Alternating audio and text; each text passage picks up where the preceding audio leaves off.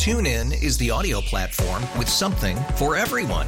News. In order to secure convictions in a court of law, it is essential that we conclusively. Sports. Shot clock at 4. Doncic. The step back 3. You bet. Music. You set my world on fire. Yes, and even podcasts. Whatever you love, hear it right here on TuneIn. Go to TuneIn.com or download the TuneIn app to start listening. Speaking of which, we have a veteran in studio with us, the VFW's Miss Kayda Kelleher. How often do people say Kayla instead of Kayda? Pretty frequently. Yeah. I think it's because of that K-E-L at the last name, the Kelleher thing. Did you know that you can stream the Olympics for free? I did not. Any veteran who was given an honorable discharge, you may know, is now able to shop online at the Exchange, right? ShopMyExchange.com. Yes. If you have an account there, you can actually log into NBC's apps and view it through streaming on there. So the Olympics are at your fingertips. If you're a veteran, you can find out more about that and exactly how to do it by visiting connectingvets.com. But as I mentioned, Kayda Kelleher from the VFW is here in studio with us. She's joined us once before, and now she's here with us again to talk about a very important issue. But just to refresh those who may not have heard the first time that you visited, let's just briefly talk about who Kayda Kelleher is. Where'd you serve? When'd you join? What'd you do?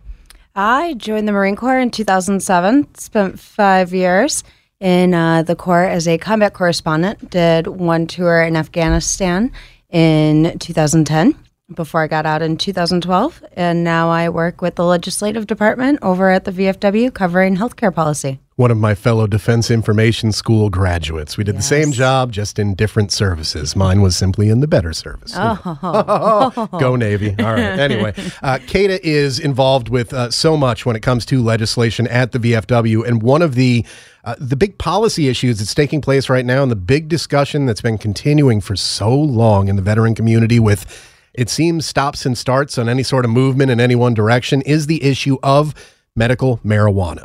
Should it be researched? Can it be researched? Can it be recommended by doctors at the VA? We've seen a little bit of change in the last year or so on this, but I think people are hoping to see a little bit more one way or the other. So, Kayda, give us the overview of exactly where we stand on medical marijuana as it relates to veterans right now. Yeah, I think saying a little change is pretty spot on because it's been very little. So over the last year, and I wouldn't even say the last year, the last few months, there's been a lot of discussion originally with what are VA doctors allowed to discuss with patients who live in states where medical marijuana is legal. We've made some progress on that, as in we've gotten a little bit of clarity on what the doctors are allowed to discuss with their patients. Next step for VFW and other veteran service organizations is getting us to a point where VA is actually doing research on effects of medical marijuana, particularly of interest for VFW. We want to see it for oncology patients, chronic pain patients, and of course, behavioral health, so PTSD and other behavioral issues that come along with that. We want to make sure that it's a federally funded study. We know there's a lot of studies that have been done by states, and hence why we have, I think we're up to 30 states where it's legal now. So we need some federal research, right? That's like the gold star of approval. Exactly. And we need to make sure that that study is including veterans. There's currently 3 federal studies going. They're not going very well. That is due to a lack of usable marijuana, which blew my mind. So there's only one legal grower for federal studies, and that's in Mississippi, of all places. Seems odd. Yeah, they have horticulture students at the University of Mississippi growing medicinal marijuana. And the THC count in that marijuana is so low, it's not actually usable for research purposes. And because it's so low and not usable, it's not being shipped very frequently. So they have to ship the oldest weed that they have. So by the time researchers get their shipment, it's moldy and even more unusable. Wow. So that'll be another hurdle we'll have to figure out once we get to the point where we get VA actually doing the research. The way we read the law and the way a lot of members of Congress and the Senate read the law, VA is authorized to do Schedule I, which is what marijuana is, research. They're just not. Yeah. So back in October, Representative Walz, who's the ranking member of the House Committee of Veterans Affairs, sent VA Secretary Shulkin a letter pretty much saying, like, hey, what's up? Why aren't you doing this? What are your barriers internally? What are external barriers? Is there a reason you're not actually studying this? Because the Secretary has said multiple times he supports research and any form of basically researching alternative therapies, right? We do have this huge opioid crisis. And I mean, I think it's just a cultural push forward right now. Yeah. And it's interesting because I just heard you talk about Schedule 1, which I was told for the longest time was one of the main barriers for the VA conducting research. But then I thought about that a little bit and said, well, wait a second. Heroin, opium, that's Schedule 1, but they've done plenty of research on that because they're prescribing opioids hand over fist every day. So is that not the case? Can they actually do research on Schedule 1? Yes. So also to clarify, opioids aren't Schedule 1. I thought they were. No. Oh, okay. I can't tell you off the top of my head what they are. So Schedule 1 is strictly for drugs that don't have any medical benefit. So even like, I don't want to get too into the weeds on all those, but like cocaine isn't even Schedule 1, which is crazy to because think there about. are uses for it. I mean, medical uses. Medical uses. And there is a synthetic version of marijuana that has a patent, so only one company can make it, and that is Schedule 2 as well. But sticking to Schedule 1, you can't walk into any VA and do Schedule 1 research. And it's very common for the federal government to keep it a little more hush what facilities they have that are Schedule 1. But they do have facilities that are capable. So Secretary Shulkin responded very late to the ranking member of the House Committee of Veteran Affairs and was like, hey, there's gray area. He wasn't very clear on why they're not doing it. So everybody can decide for themselves why they think that is. But after the pushback from Congress, we did find out that allegedly the Secretary has started sending providers and researchers within VA that he thinks have the capability of doing that research to start getting the approval and credentials that would be required, which is, I would assume, a pain in a huge bureaucratic... a huge bureaucratic pain at the VA? No way. And I mean, it would be anywhere in the government. It wouldn't just be VA, right? I mean, all these other places trying to get approval that don't have Schedule 1 authority, trying to get their approvals through like DEA. I mean... Yeah, there's an ATF. There's all sorts of other investigations that get involved, or organizations, I should say, not investigations, that get involved in the medical marijuana issue, which we're speaking about with Kata Kelleher from the Veterans of Foreign Wars, who works on policy over there and works on legislation. And this is an interesting thing because the Secretary of the VA, David Shulkin, we have him on record. I remember when we first started doing the show in June, he was saying like, hey, he was telling people I'd love to be able to research marijuana, but we just can't. Now we have, there's a story on military.com that says Shulkin, VA can study marijuana, but won't. So which is it? 7 months ago, he's saying, well, I'd love to do it, but we just can't. There are rules precluding us. Now he's saying, well, we can do it, but we're not going to do it. Tim Walz asked him exactly why, and the answers are kind of, it's interesting. Why would he change his opinion on that? Is there any kind of outlook that the VSOs have or that the VFW has on why Secretary Shulkin would seem, in this case, to be talking out of both sides of his mouth a little bit? Yeah. So I think that there's probably a lot of confusion on his part as well, whether it's coming from the administration putting pressure on him or just the secretary. He's a doctor and he's a great doctor at that, but he's pretty new when it comes to politics and law. Well, I want to say laws. I don't want to undermine him by any, but he's new to the DC arena, which in many ways is probably a good thing. So I don't know if maybe he's trying to better understand exactly what his authorities are, what VA has the capabilities of doing, or if there is administrative pressure. Because by the time that Congress did receive the letter physically from VA, it was the day after the Attorney General put out his release in January that he wanted to crack down on marijuana. And he's a big, I guess a teetotaler, you could say. He's a very anti-marijuana guy. We've seen that from him throughout his career, Jeff Sessions.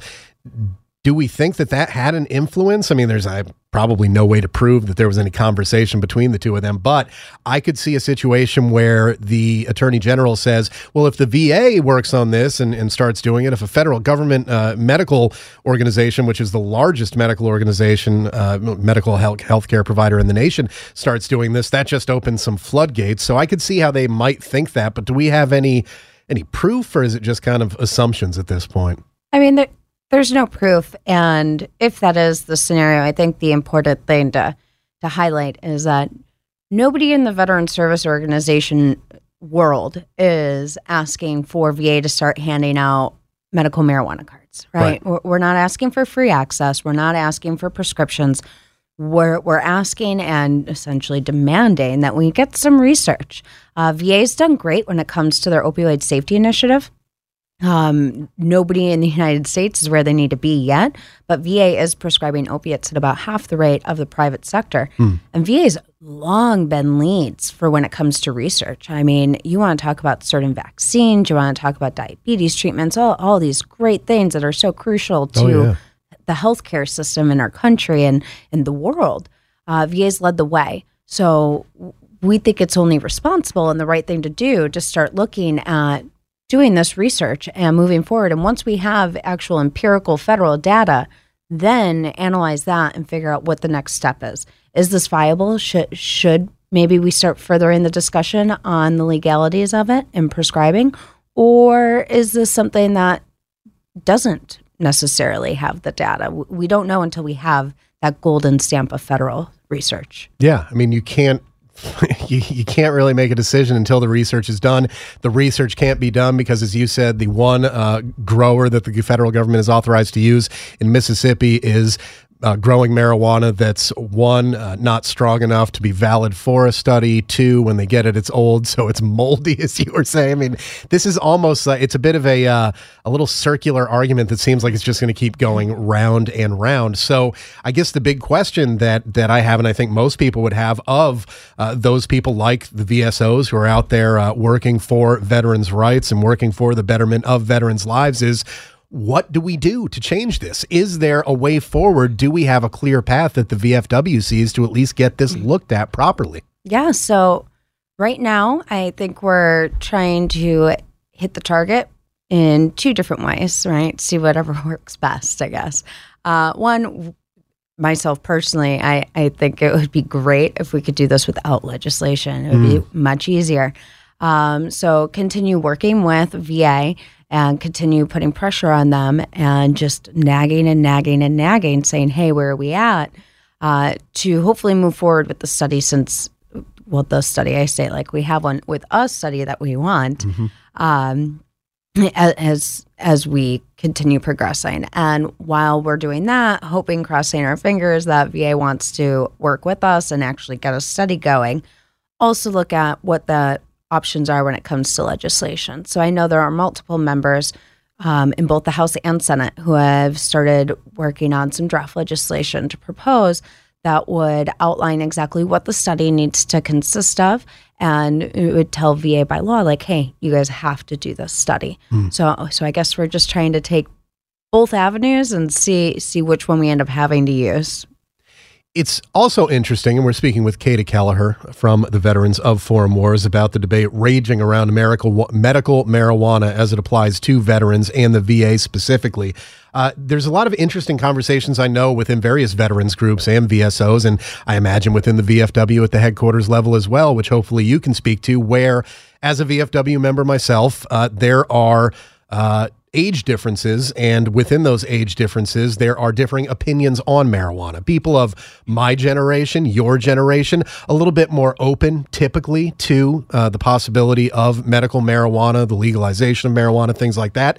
Older generations, which make up the vast majority of organizations like the VFW, tend to be a little bit more reticent because of previous notions about what marijuana is. I mean, Reefer Madness, anybody who's seen that movie, basically marijuana turns you into a career criminal is what they used to teach you.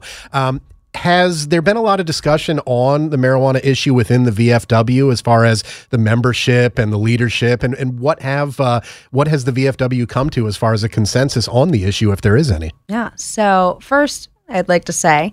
There have been surveys done that show 90% of the veteran population support medical marijuana and research on it. So that number was crazy to me. I thought that was much higher than I anticipated it being. So back in every July, the VFW has our national convention. Sorry, I always want to call it the conference, but it's not. So we have our national convention every July. And at the convention, we pass resolutions, which is completely membership based, right? So in July, membership did pass a resolution on medical marijuana and doing federally funded research that includes veterans. So since then, it's been a priority for me to work on because that's what the grassroots, what our members want me to be doing. So we don't necessarily get pushback. I've seen anecdotally some older generation of veterans having a bit of weariness, and I wouldn't say that they as individuals are opposed to marijuana. Right. I've seen some worry come from people with the stigma associated with veterans using drugs from older generations, particularly from like Vietnam. Right. But at the same time, I have a lot of Vietnam era veterans come up to me like, it's saved my life, or it's cut out all of my pain, or it's really helped me with my flashbacks. You know, there's, like I said, 90% of veterans are in support of it, which is just crazy to me. And I think it's interesting that you bring up Vietnam, which as the World War II veterans are leaving us every day, and there are fewer and fewer of them around. Korean veterans, same situation. The Vietnam veterans, in many cases, have kind of taken the lead at a lot of the VSOs. And marijuana was pretty prevalent in Vietnam, which I think for some of them, that was a negative thing. They saw some of the negative effects that it could have on morale and negative effects on people wanting to do things, I've heard from various Vietnam veterans. But I think that was the first generation where it became kind of less stigmatized and a little bit more common, and they were a little bit more familiar with it. Do you think it's a coincidence that as the Vietnam veterans have kind of come into their own as leading the VSOs, that it's also become a larger issue, or does it just coincide with the fact that the public has also kind of had this change of heart on it in many ways? Yeah, I think it's both. Like you said, with the public's change of heart. I mean, regardless of if you're a veteran or not, I think that change came from that era. People who were more our age, I guess you could say, back in the 60s, 70s, 80s. So now and this is, in my opinion, just became kind of a more normalized thing. So we've been having pushes for more research because it's been done at so many different state levels. And we know foreign countries have done all this research. I mean, there's some countries that are prescribing to troops. It's crazy.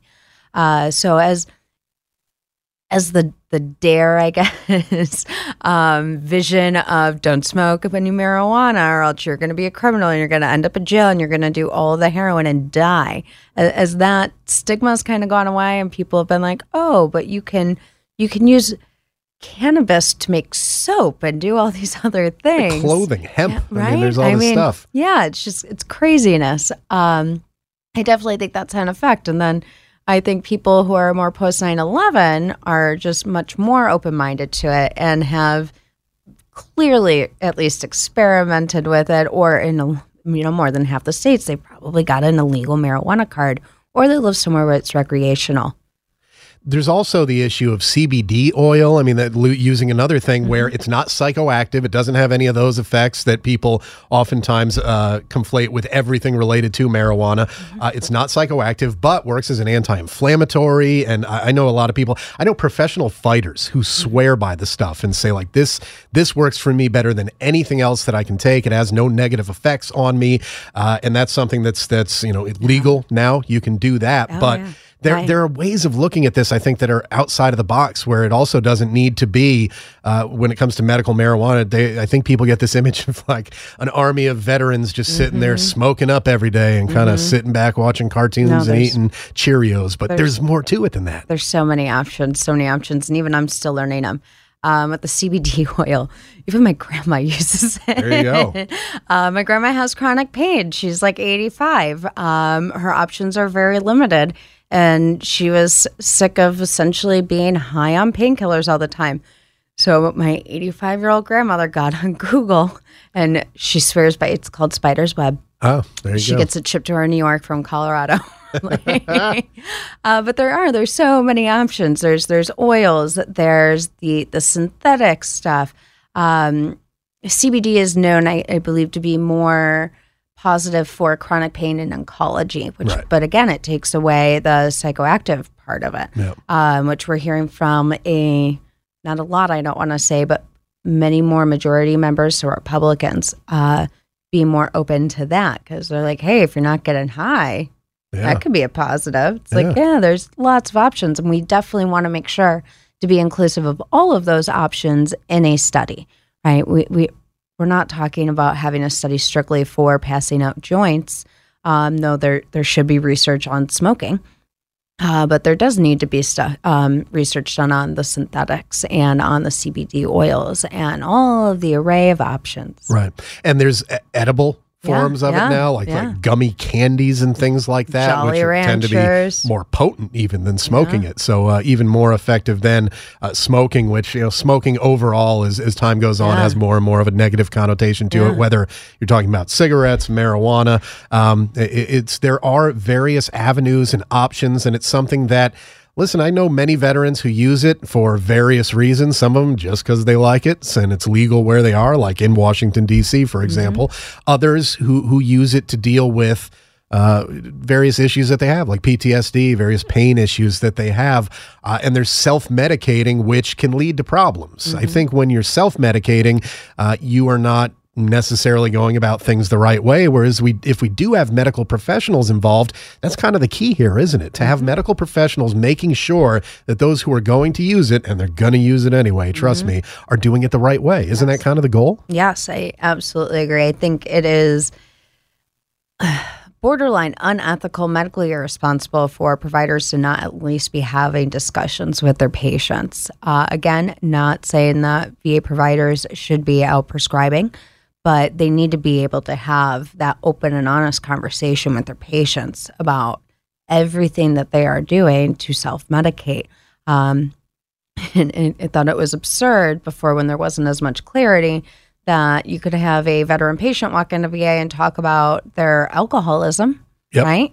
But they weren't allowed to talk about marijuana. And, they realistically were like going and saying like, hey, I smoke a bowl if I have a bad flashback or whatever. They eat edibles, they order Spider's Web like my grandma.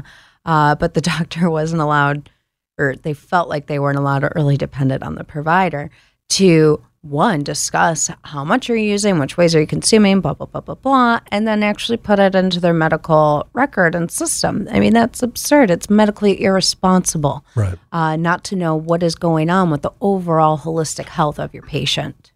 As we mentioned at the top of this interview, there has been a little bit of movement, and one of the good things is that VA doctors are now allowed to discuss the issue with patients.